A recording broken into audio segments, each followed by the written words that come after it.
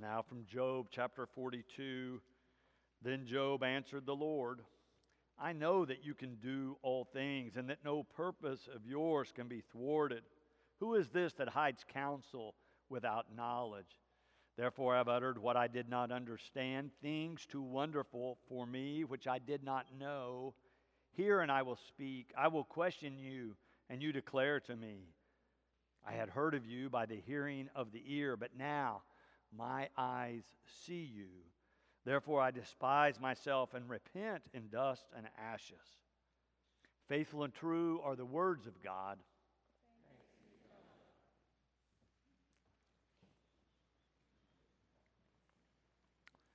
So this series this month, we've been reading across this book of Job, talking about the struggle is real. We've talked about what it's like to face danger, calamity, darkness, those times where we're struggling to even find God. And then the deep questions. How do we face deep questions of faith and life and theology? And then finally this morning, we come to this final chapter where Job is responding to God or facing God. Job, throughout the book, has been complaining about God, lamenting the absence of God, calling for God to give him his day in court, to meet him face to face. And then last week in chapter 38, we got there and God appears. But rather than just giving straight answers to Job's questions, God begins to ask Job some questions. And throughout chapter 38 and 39 and 40 and 41, God has one question after another. Job is overwhelmed by the presence of God and these questions that he had not thought of, that he was not considering before God has brought them up. But now as we come to this very last chapter, chapter 42, Job is ready to respond. After the barrage of questions from God, Job has been humbled. He realizes that God is so much greater than he had been thinking, that God has done so much more than he had considered. And so Job is humbled, but not humiliated. The way the NRSV that I'm reading out, this Revised Standard Version, has Job saying at the very end of what we read there in verse 6, I despise myself. The footnote in my study Bible says Hebrew meaning is not clear. So Bible scholars, when they get to those passages, look at the context and the linguistics of it all and try to figure out what is this trying to say in the Hebrew, and then translate it into the English. Last week I mentioned to you Dr. Gustavo Gutierrez, who's written a book on Job. He's a South American priest, scholar, author. He helped us last week. He helps us again this week. He draws on the work of another Bible scholar, Dr. Dale Patrick, to interpret or translate this 6th verse. Dr. Patrick says there is no subject here. It does not say, I despise myself. The translators have added myself. The word here is maybe despise or repudiate, but really at the root of it, it is the word repent. It's a Hebrew verb, nahum. Right before it, there's a little word al, A-L. It means repent, but in the context, Dr. Patrick says it means to change my mind. In this context, he says what Job is saying, I have changed my mind. And the subject is not about himself so much as about dust and ashes.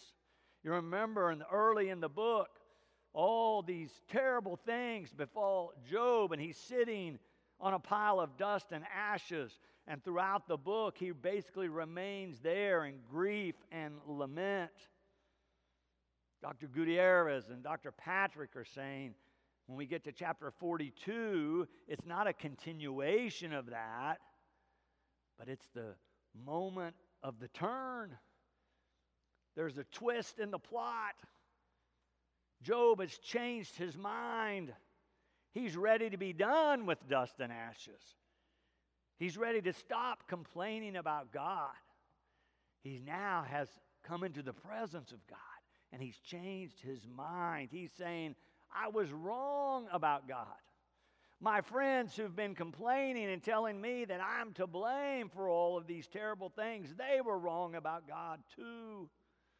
Now that God has come and I've experienced God's presence, I've changed my mind.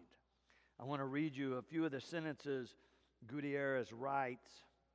He says, the truth that Job has grasped is that justice alone does not have the final say about how we are to speak of God.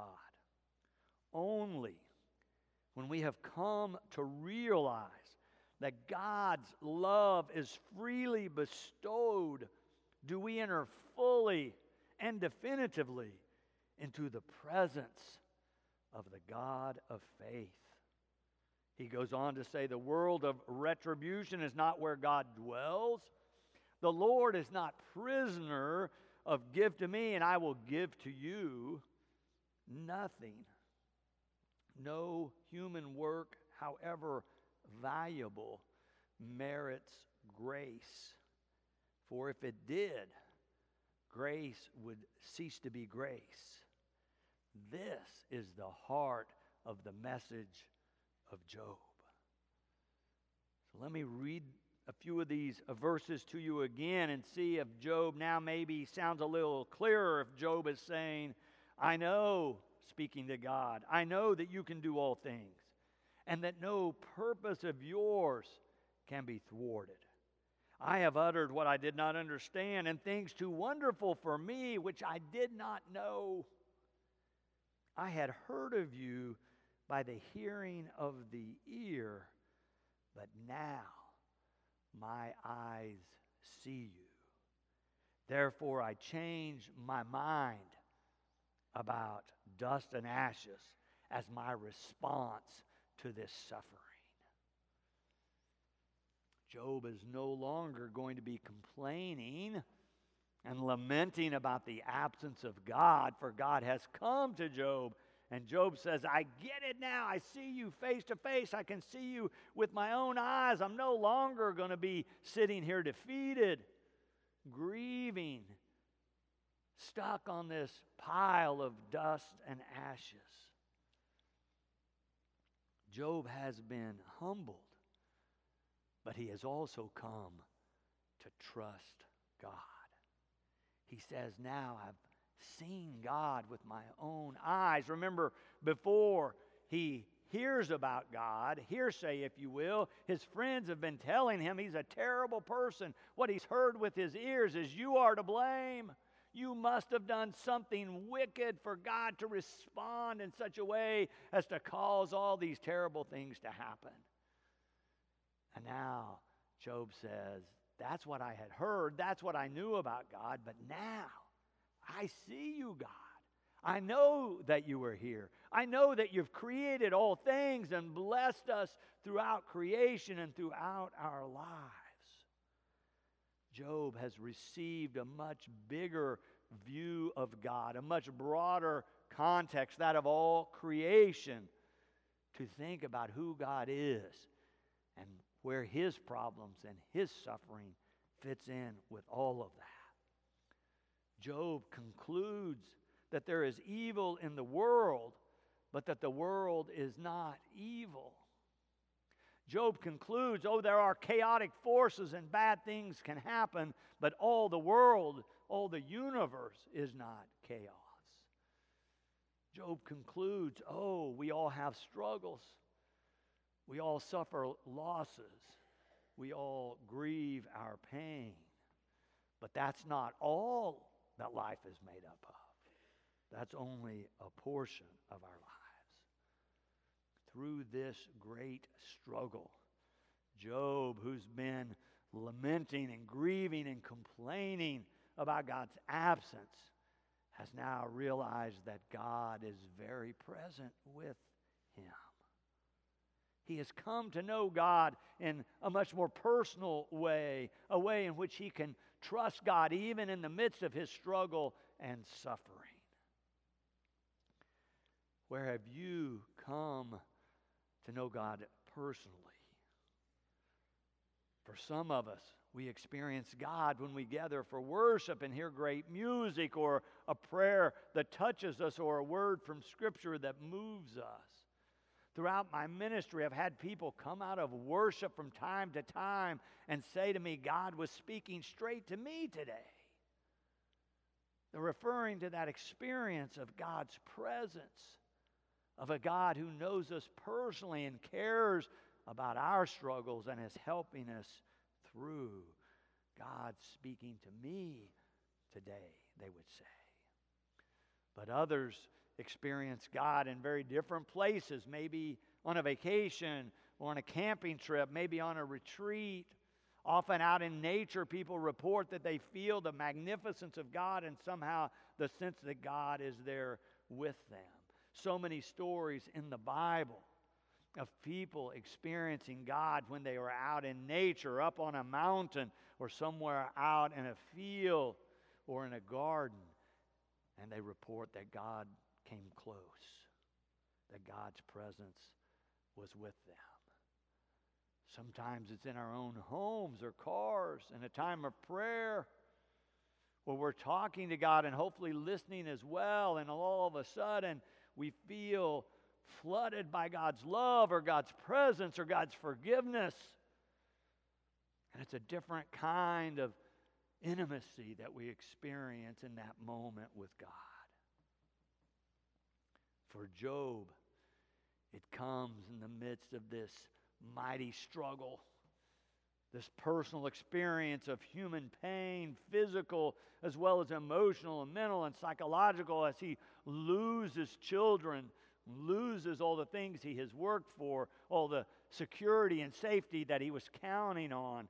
He's lost it all. And in the midst of that loss and pain, Job reports that the presence of God came to him and spoke to him and illuminated his thinking and changed how he thought about God and experienced God. So many different ways that we can experience God coming close. Sometimes in the midst of a life-disrupting experience, we encounter God feeling closer than ever. Job said, I'd heard about you, God, but now I've experienced you firsthand.